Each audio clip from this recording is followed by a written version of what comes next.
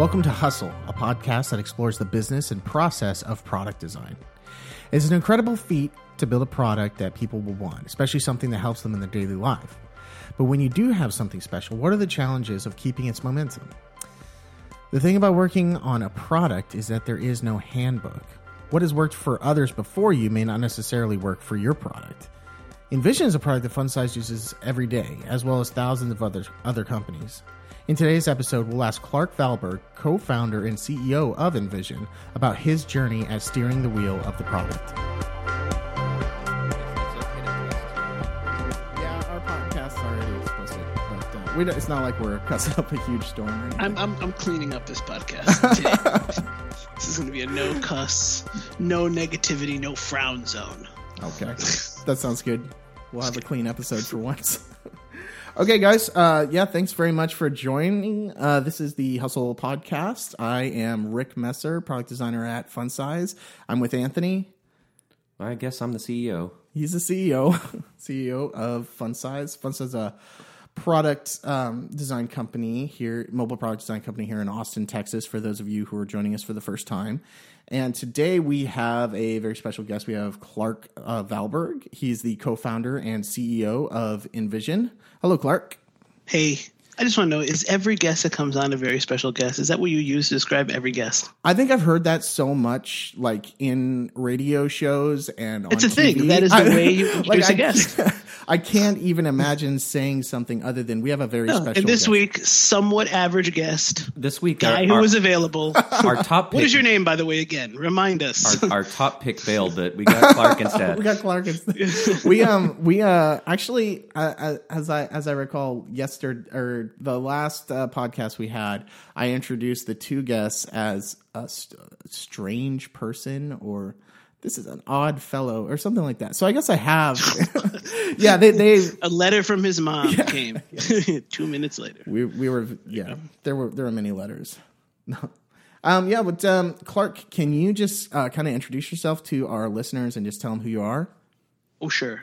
So my name is Clark, and I'm one of the co-founders of InVision. That's InVisionApp.com, which is, I'm going to go into the whole product thing, but it's a product, and it's a platform for design, collaboration, communication, and prototyping, and all that good stuff that product designers need to do on a daily basis. Yeah, that's great. Cool. So we were interested in asking you just a few questions about what it's like sort of running a product that has a lot of users, and, InVision seems to be doing well, and we love it. We use it every day at FunSize. But can you maybe give us a little bit of a background of InVision, like how and why did it start? Why did you start it? Sure. So InVision is the answer to kind of an evolutionary problem that we had at an agency that I ran before InVision. And that was, how do you make prototyping fulfill the promise of prototyping, right? So the reason we prototype is so that we can show things faster. We can be more open to feedback. We can be more reactive and responsive to feedback, right? And in that, if you just kind of picture it like as a circle, right? The circle of creation, presentation, gathering feedback, iteration, right? How do we make that? How do you optimize all the different dimensions and the kind of key performance indicators of that circle, right? So before InVision, we built prototypes. We did prototypes with front-end code, wrote HTML, CSS, we used frameworks, and we did basically, philosophically the same thing. We built the front end before we even thought about the back end. We showed it to clients. In that case, we had, all kinds of institutions and different kinds of complex structures of clientele. We're with multiple stakeholders at every level, all of whom had something to say, many of whom didn't know they had something to say that really needed to be engaged in some way. So let's call that user testing. So the testing and the engagement and feedback process, all that needed to happen rapidly so that we could end up going into full production with a product that we knew wouldn't change too wildly, once we had a whole bunch of back-end code and 20 deployed servers or something, right? So that's the basic prototyping story. Why do we prototype? So you're basically, that's helped you get somewhere a lot faster with the tool that you're building in-house at the company you're working at? So it was an agency. So we were doing work for all these different clients, right? And the real problem was that the relationship with the clients was what you would expect from an agency, right? Without prototyping. With prototyping, right, we were able to engage with those clients a lot more holistically. I mean, I'm saying like kind of really fluffy things. What do I really mean? What I mean is when you have 3 or 4 different people on the client side that all have feedback to give you, if you're an agency and your model is that you're writing a whole bunch of code and showing them stuff, right? You're probably avoiding those people at all costs, right? Because you know they're going to say something like, you know, it would be nice, or this is great, but, you know, and they're going to say all these things that are just going to like, you know, tear your heart out of your chest, you know, Indiana Jones style. So instead of doing that, we need to come up with a way to make it okay that we were showing them things that weren't quote unquote real, but they could really see and really look at, you know, that looked like the finished version, so that we can get the kind of finished version level of feedback that you get like usually like a day before you go live where someone tells you to change everything, right? How do you get that like on day 5? Right. And then how do you on day 6 come back with some reaction to that feedback? It doesn't mean that you do exactly what they tell you to do. Sometimes you're always invoking the power of interpretation. Coming back and saying, hey, you mean like this? What do you think about this? Or does this solve your problem? Or, hey, let's sit some real users down and have them use this. And you keep doing that over and over again. We did that with front-end code. There was a point, I forget what year it is. I don't know, maybe like, you know, take whatever InVision was founded and subtract like 8 months or something, where the complexity of the software we were building kind of shifted from the back end. So like all the stuff we were trying to avoid, like all, you know, these objects and, you know, crazy back end stuff in databases, like that complexity started to creep into the front end, where the user experience, because of the kind of demands of kind of the modern form factor of software and what clients have seen in the world and what we've seen in the world and what we want to build, right? The complexity of the code crept into the front end.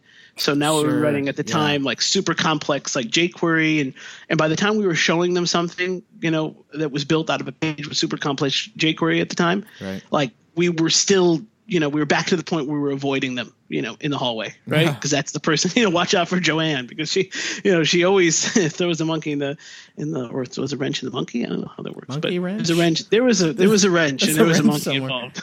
I was the monkey.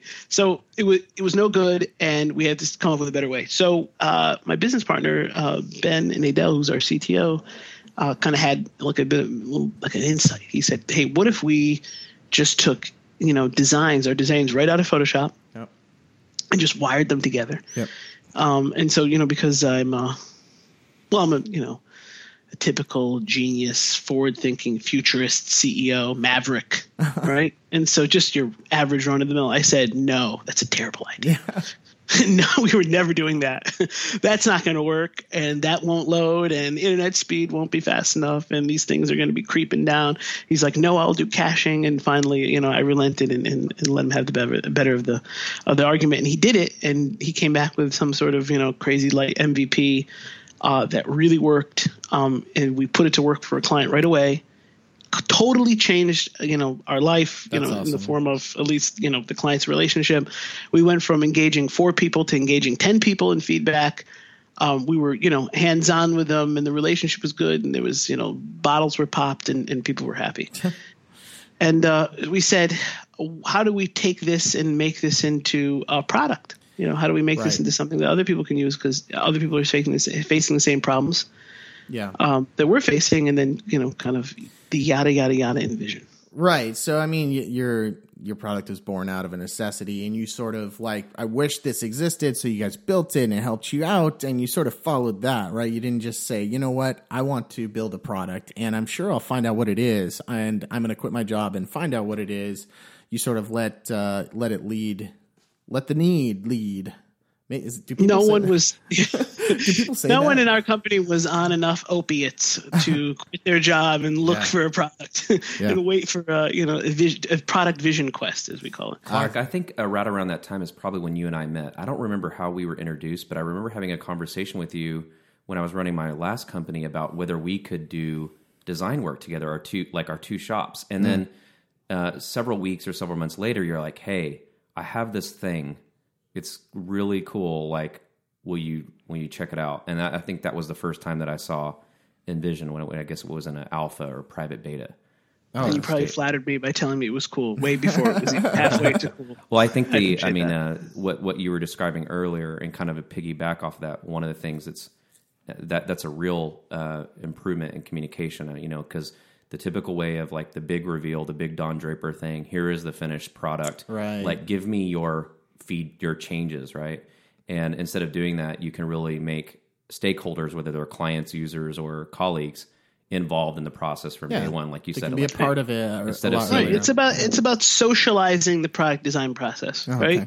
Okay. There's us, right? Like the production side. There's the client, and then there are these little thin pipeways, these little pathways between us, right? In the form of these moments of engagement. The first kickoff meeting and the 6-month check-in, depending on how epic your timetables are and the check sizes are, right? But these little moments of engagement. So one of the initial kind of premises was, how do we remove that? How do you flatten those humps of engagement and say, hey, this is the product. It's happening. It's going to happen together, right? Yeah. And it's going to happen asynchronously, right? Instead of like these moments of engagement, like this thing is going to be out there. It lives here at this address. For you people who think fast and on your feet, and you're in a meeting and you can like shoot off 5 things that you want to see changed, like right now, go nuts, right? We could do that right now in this meeting. For the people who don't, people who are usually way more thoughtful, have a lot more interesting things to say, but usually get over-talked at the meeting, right? Or because they just haven't collected the thoughts yet. You can log in tonight or tomorrow or whenever. You can go and jump in here. You can leave your feedback then. Whenever it's convenient, right? And you can leave whenever it's convenient. And you can leave feedback that is more useful and less subjective. Like when you can see it and play with it and touch it and it feels like a working product, you can give feedback that actually helps it get across the finish line instead of stuff that's going to pull it steps backwards. I think meetings, by the way, do crazy things to people's brains and their feedback models, right? Like when you're in that meeting and it's like, I have 30 minutes to be a hero and give feedback that makes me look like I'm not an idiot and I've been doing something, right? It's like you have people who are really good at that, who can just like start shooting off stuff because they're smart or whatever, right? Not even about being smart. It's about having thoughts that you already came in with, right? Yeah. And then you have like everyone else, let's call that like the 99% of all people who really need some time to at least think about it. If not, like you said, play with it. And if not, like you said, like ask somebody else, right? And get some feedback from somebody else that they can interpret. Right. Okay. So let me get to my next question. I think that we kind of covered what InVision does, and clearly, we like it and we like to use it. But one question to you that I honestly want to know the answer to this, because InVision, you guys have got a pretty good, a social community on the web. Twitter. If somebody says something about InVision, usually you guys respond really, really quickly and really well. And I'm just curious. You probably have a lot of feature requests all the time. Like, I wish you would do this. I wish you would do this. How do you choose? Are you about to give me a feature request right now? That's totally inappropriate. I'm just wondering if you would do the one thing with importing from faxes. Can I get you to commit to this feature on right now? No. I'm just asking, how do you choose? Like, you have lots coming at you all the time. Everybody at the product does, and how do you make the choice? Is it like the most common feature requests get sort of answered, or do you is there more to it than that? Usually in the form of Bitcoin. Whoever Bitcoins me the right amount gets a feature in. So I'll tell you, it's less democratic than you might think. I think that that's the way things should be for certain kinds of products, right? Mm-hmm. Our goal is to, I heard a famous quote at one point. It says, listen to everyone, make decisions alone, right? I can't credit that properly. It's somebody, right? Yeah. So we have great channels that, open up the floodgates to feedback. Everything gets separated into basically probably 3 piles, right? Loss of service, right? I think that's the tag we call it, right? Mm. There is some problem with this that I'm having an issue with. Let's call that bugs, for lack of a better way to put it, right? But it's a little bit more expensive than bugs. It deals with, speed issues and whatever, integration issues, that are a little bit more than just bugs, right? Loss of service, right? Then there's the, refinement category. Like, this would be great if only it would, right? So you're dealing with a feature that they wish worked in a different way or better way, or some enhancement to some existing thing, right? And then there's the I wish InVision did, right? And that's the totally greenfield, doesn't connect with any other feature in the app, a whole other thing, right? We have channels that collect all of those things, catalog all of them, right, and get them in front of the right people. So all the first category, all the bug stuff, go directly into engineering, and it's triaged, and hopefully if there's some sort of bug in our app, somebody's working on it right now, right away, right? And we have actually an engineering team called our Quick Turn team that is like a collection of like 4 or 5 people or something that just work on things like that and other small development projects that we think we can turn around really quickly that are less like initiative oriented, right?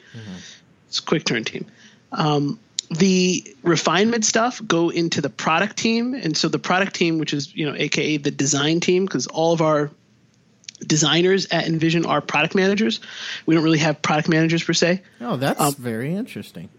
Yeah. So, we understand we're building a product for designers, right? So it's much harder, I think, to get a product manager who really deeply understands the vision for the product and how it's used, especially across the different market segments that we have, startups, agencies, and corporations, and like really get that and understand the visceral components of that, both the aesthetic and the kind of practical and transactional.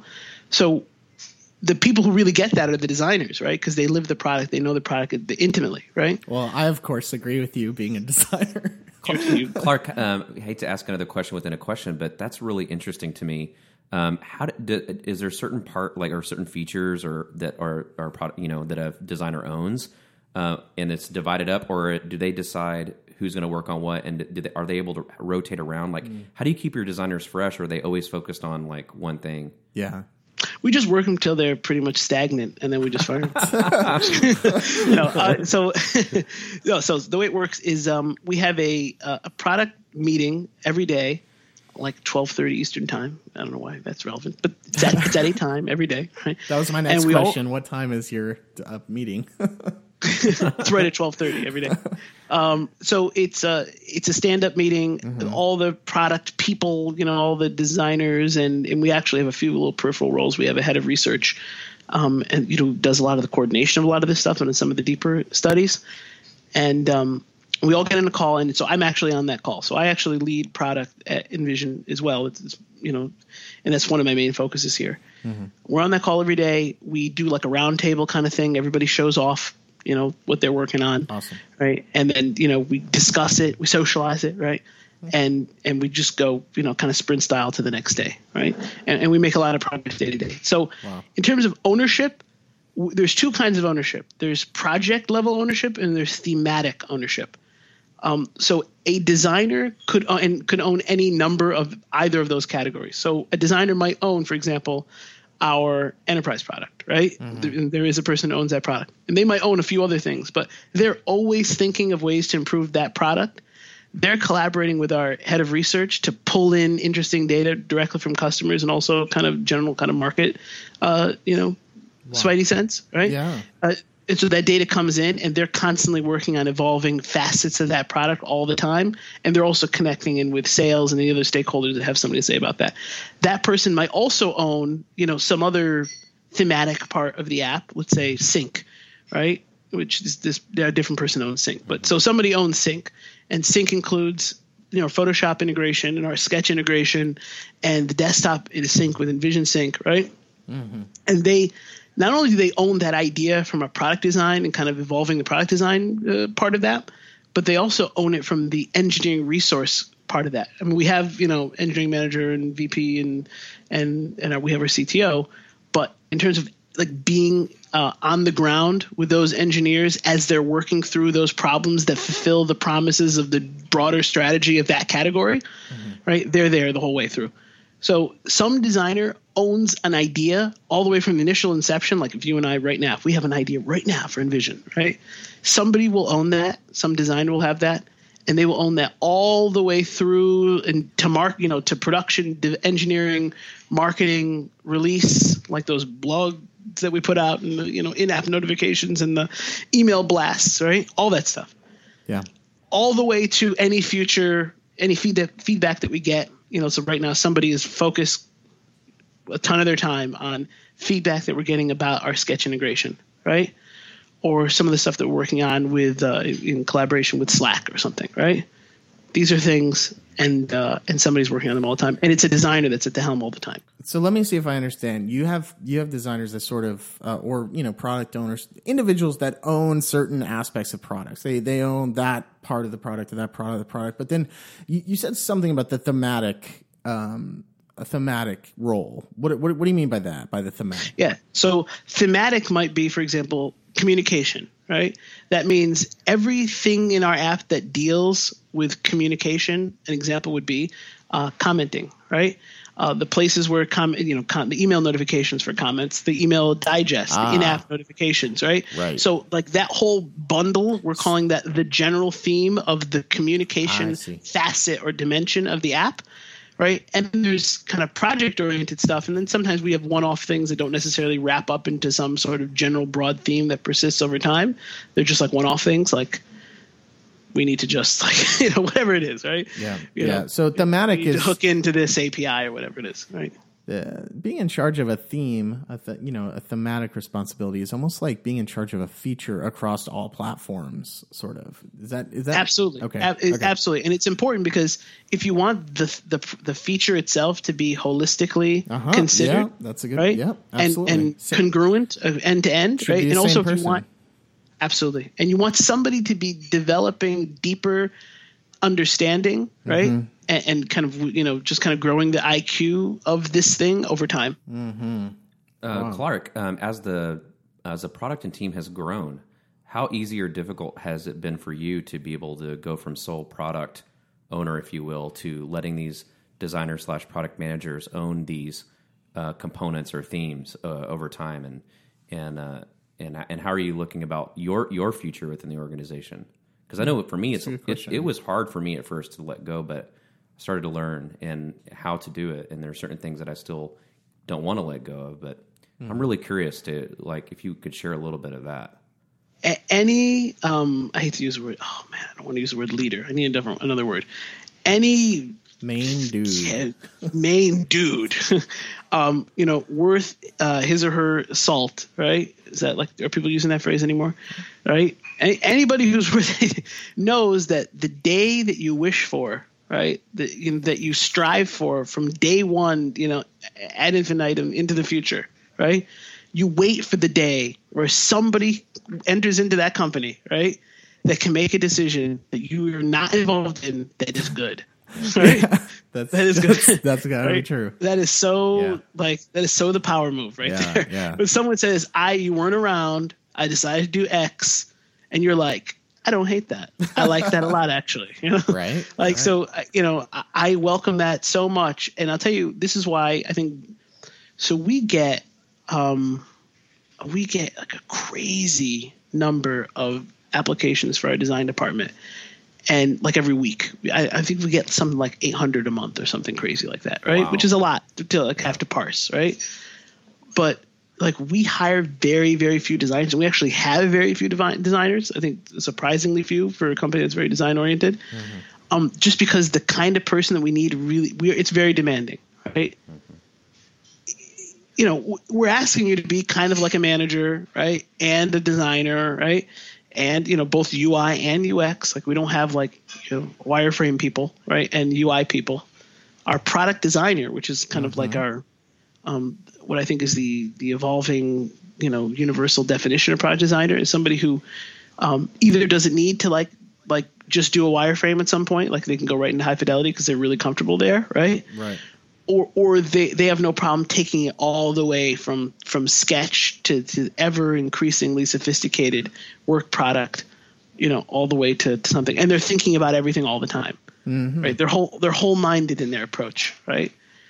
Why did I say all that? All right, so that person and having to be able to manage stuff and having to be able to communicate with engineers is super, super rare.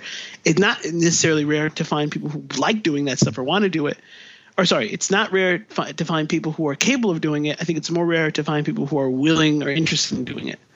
Right. So anybody who's on this call, right, who's listening to this right now, who likes that kind of stuff, please, you are way late in calling me because that's really that's inspiring to me too, because at our company we only have two roles. We have product designer and we have PM / agile coach. And those two individuals work together on products, but we are trying to train our product designers to get stronger at product management and train our product managers to get stronger at design. That way we have maximum flexibility to use interesting resources in interesting ways and have people thinking about not only the short-term sprint, but what's the long-term strategy and growth plan, or be able to move people around. That's really cool, Clark. I haven't quite heard of anyone that has, like a structure just like yours, and I think that's very unique. Could be a terrible idea. That's probably why you've never heard of it. Well, it could be this whole thing's just going to blow up on me. It's working for you guys, right? Soon. Yes. Yeah. So, okay, let me get on to the next question. I'm very curious about this. Been using InVision for a while now, like it. There are things that come up over the horizon that are like, we do this thing that InVision does. They're going to be your competitors, I suppose. So how much attention does InVision pay to, not pay, but how much time do you guys spend thinking about your competitors? Is it a big deal when there's a new competitor? Is it we're just focused on InVision? How do you guys deal with competitors? There's two kinds of competitors, right? And I think for almost any product, there's market competitors, right? And then let's call this category. A better word is category competitors, right? Yeah. And then there's direct competitors, right? So that's the way I kind of separate them, right? There are people who compete for your customers' dollars, right? But don't offer the same solution, right? If you use Joe's product, right, then you will be committed to that direction, and you probably won't buy InVision, right? Because you'll be committed to that direction. Does that make sense? Mm-hmm. Right? Yep. They're category competitive. They're competing for the same dollars in generally the same category, right? And there's a bunch of examples. I'll omit any particular names, right? They're not really doing what InVision does. They're solving the problem maybe in a different way, but they are solving the problem to an extent in which it probably would be redundant for somebody to buy both, right? Yeah. And then there's direct competitors, people who, want to do exactly what InVision does, right? Mm-hmm. And maybe they have a different twist, whatever, okay? So our attitude is their job is to try to beat us, right? Right. Their job is to try to be better than us in every way, right? And if I were them, I would look for my weaknesses, right? Whether it's, some part of the product that doesn't work very well, or some part of the product that maybe is neglected for whatever reason, right? Or some new insight on how some piece of the, whole puzzle could be done much better, right? And so their job in life should be to ambitiously, with blood, guts, steel, and oatmeal, right? Like, go after me, right? Mm-hmm. Do it. Mm-hmm. And my job, right, is to watch what you're doing and to learn from the ways that you solve these problems, right? You hear what I'm saying? Yeah, right? So you're studying them. That's the job of the incumbent, right? Mm-hmm. So, we watch what you do, not speaking to anybody in particular, right? And, and we take full license to be able to, to learn from that also. Right, as your entire business model is basically learned from ours, right? I think that's the partnership, right? Yeah. It's your job to drive. It's the pigeon's job to jump out of the way. It's a Seinfeld bit. And I don't, right? InVision is definitely not the first prototyping solution that has been available. There's always been a lot of different things, but it was one of the first that does it in the way that you do it online. And there are people who came before us who.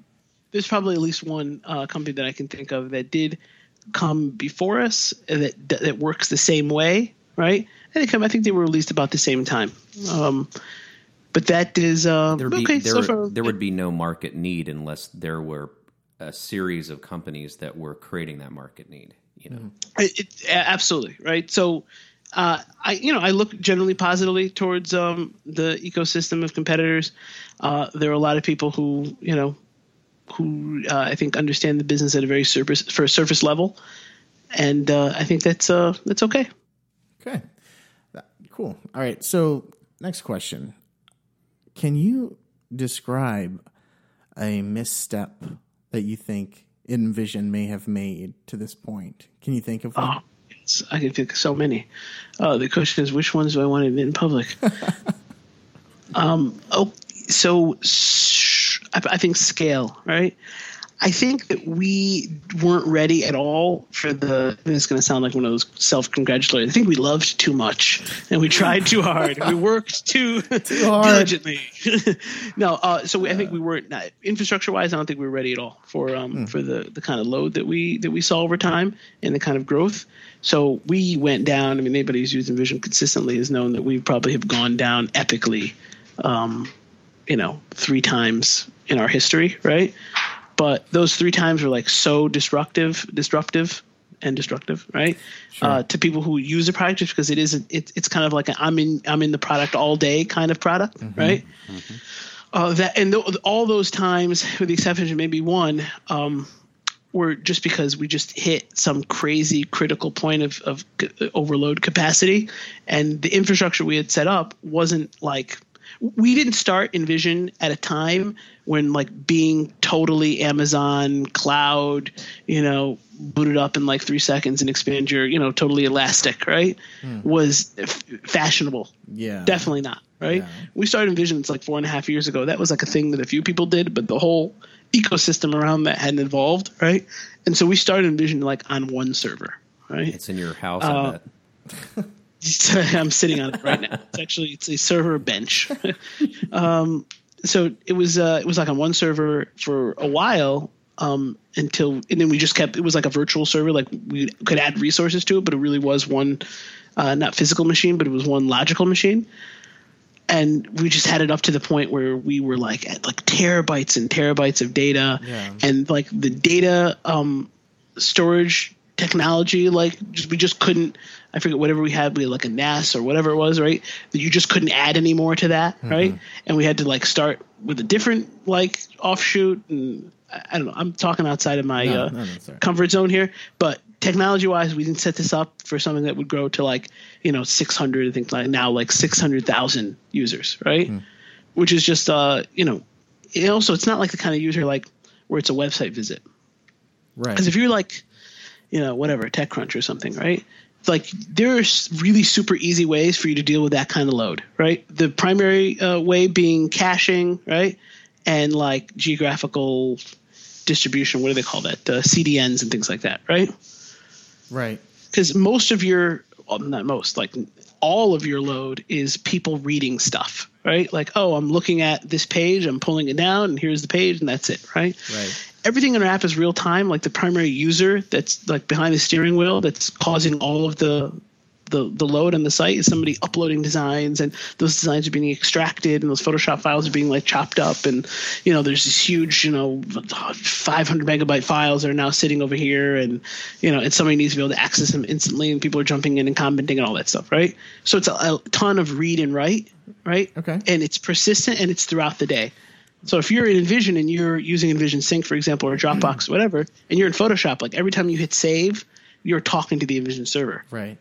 Because that file's uploading and all that stuff. Anyway, long story short, it was a beast. It's a beast. It's been a beast. It's something that we've got our heads straight on in the last year or so, and things are a lot better. But it makes a lot of sense. I mean, that for that to be a problem. I'm sure it's some products are going to way over prepare and spend way too much time preparing for like this epic surge of users. I think what can you have done though? Really, I mean. Oh man! Well, I'm sure it's something, but right. This is a karmic. You should know this is a karmic punishment, because like, when I was working in the agency, and clients that you would just meet and they'd have some cockamamie scheme like, I want to build a Facebook for cats, but only adult cats, right? It's like over 50, right? Like they would have some sort of crazy scheme, and like they would want to have like 30 minutes of the like 45-minute initial consultation. They would want to talk about how many servers they're going to need, right? Like where are we going to host this thing? How much is hosting going to be? And like I would always laugh at them and tell them, like, and I had the same line, you wish you had those problems. Yeah. Right. Exactly. And now I realize that the world is a place of justice, and you should not say things like that. Well, it is a good problem to have, I'd say. And so having a problem like that, I think, is some indication of something that a lot of product owners that are trying to get something off the ground would consider successful, or at least in a position that is very hard to get to. What would you say is, if you could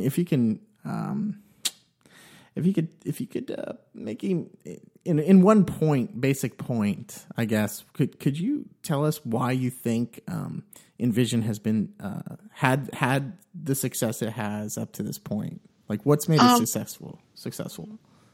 It's hard because, anything that you think it is, it probably is something else, right? And all the things you do deliberately are usually things continue for very different reasons than they begin, right? So people often look at the cause for a phenomenon by looking at what happens today, and those are usually totally different generations, right, of cause and effect. Does that make sense? Yeah. So I think, today I could tell you why I think we're successful today. I think we have an incredible team, and I think that the team is, extremely passionate, and, the product is always evolving, and we know how to take care of our customers, and we engage our customers in the right way. And, our marketing is totally set up, in I think a way that's super effective, and our CPMs are low and all these things, right? Mm. So I think how it got to the critical mass to begin with, this is one of the reasons why, the competitive question is interesting, right? You sometimes with some products, right, you have to be first to market, right? Sure. With some products, you have to be second to market or third to market, okay? Because you have to learn from the previous players in the market, right? Yeah. You have to let them aerate the ground so that you can plant the right seed in the right place, right? So like a MySpace, Facebook example would be probably pretty universal. For sure. Right? And sometimes like the convergence of factors have to be right, and the product itself has to be able to ride on those factors, and so that you can reach critical mass, because once there's critical mass, it becomes kind of like the steamroller. Does that make sense, right? So for example, I think with InVision, the desire to prototype, right? The literacy around the importance of prototyping, and the way the product was set up to kind of get more and more people inside of a company on board, right? The speed of growth, I think, was able to ride that evolutionary curve. Does that make sense? I think I hear what you're saying. Honestly, what I'm hearing from you is that you had a great idea of something that what people wanted, but when the challenge came to really ride through making the product survive when it was wanted, that you had a team that was good enough to get through it and get it way better than I said. I tend to very confused. Well, right place, right time, right, which was good, and then and that kind of it multiplies, right? Mm-hmm. So like I remember when in the first early days of InVision, even like after we had raised a little bit of money, like some sort of a seed round, it was like super impressive when we had like a 400 or 500 person sign up day. Yeah. Right? Like 500 people sign up for the app. That was like mind blowing, right? And now it's like when it's thousands and thousands of people every day, right? But you can't, it's very difficult to go right there, right? We had to, it's all a factor of organic growth, kind of as a fairly even slope over time. Yeah. Right. Yeah. Does that make sense? Right. Yeah. It's like the age of the product and when it hooked into that original kind of customer base and how that flowered out. Right. I think that's what allowed us to be at the scale that we are today. Okay. I mean, to me, it's kind of just become like a household name. Like, you think about it like the earlier adopters, and this is just how I envision it. Like the agencies that were using it got all their employees signed up. Everyone has a delightful experience. Let's rally around using this tool. This makes our life great. Yay. And then you have all the clients using it, and then you multiply that by X many clients a year, and then they remember having a delightful experience using that. So when they decide to do something internally, it's a known, it's just like where you go, Yeah. And I think maybe you guys, I don't know if I'm completely off, but it seems like you guys have done a really good job of achieving that. Like when someone is thinking about, I need to create a prototype and I need contextual commenting and other things like that, InVision is the tool that they've had the most experience doing that with, probably. Yeah. through other product companies or other agencies That's been my experience. Yeah. Yeah. So yeah, I would say that makes a lot of sense. And Clark, I know there's a little bit of a, I don't know, the kind of question that you get asked on, I want a product that's successful. How do I make a product that's successful? That's not, I'm just kind of wanting to, I think it's very telling, to hear from, leadership in a product, just what their impression has been. And, it's almost always that not only is it the team, but there's this sort of, there's not really a formula, right? There's not really a handbook on, if you listen to what Clark just said and you have a product idea, you follow those exact steps, your product will make the exact same, numbers or whatever. So, there is no handbook. There is no sort of thing set forth. I think it's just good to hear a reflection, to a lot of people that are wondering these types of questions. I think wanting to get their own product to market, wanting to get their own MVP out. I don't think, and honestly, the whole reason I wanted to talk to you was that MVP is so like huge in people that have this idea that want to bring a product to market. And what about after MVP? There's a whole lot of thought that I think would be good to have a good mentality to have when you're going into building a product. Not only how what's the next step, and so I think it was good to just kind of hear from you on being on that next step. Cool. Well, we are actually about out of time. Clark, if somebody wants to know more about InVision or just Clark Valberg in general, where should they go? What should they Google? Straight up Google. InVisionApp.com. Okay. Clark at InVisionApp.com. You just want them to email you? You could just email me. And I will personally onboard every person that listens to this call. Well, that's awesome. Maybe that's the secret of the success, that Clark actually helps things that don't scale. I send you a T-shirt, and then I send you 25 emails over the course of the next year. I was on like some sort of panel discussion, and I figured, like, how am I going to introduce myself to all these people, right? So I just decided, like, hey, I'm Clark from InVision. You might know me from your inbox. and everyone laughed and they got it. Yep.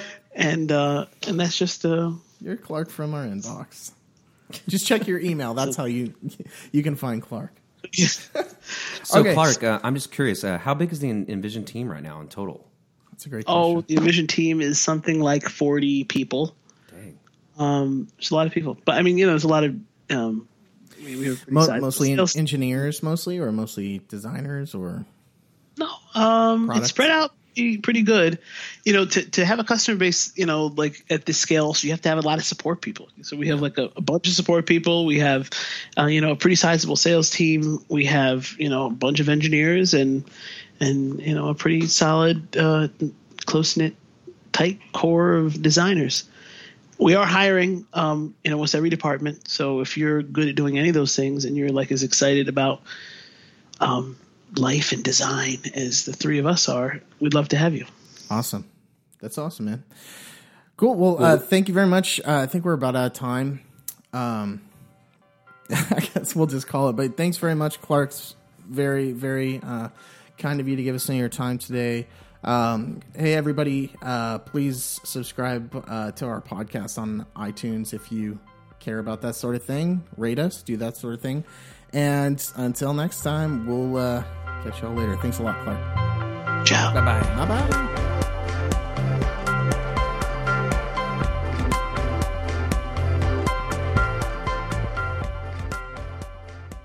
Today's episode is brought to you by Pingboard, an employee directory that will supercharge your team. Today's best companies use Pingboard to help their growing team continue to feel small. The Pingboard company directory lets your team learn about each other in a way that's fun and engaging and ensures that they'll always have important info about their team wherever they are. With Pingboard, you have one place to organize everything about your team, from private employee data to shared photos, contact info, and fun facts. Now with the Pingboard vacation calendar, your team will always know when someone's out. With a few taps of the Pingboard mobile app, anyone can share that they're working remote, sick, or that they'll be in Belize scuba diving next month. Show your team how much you love them by trying Pingboard out for free at pingboard.com.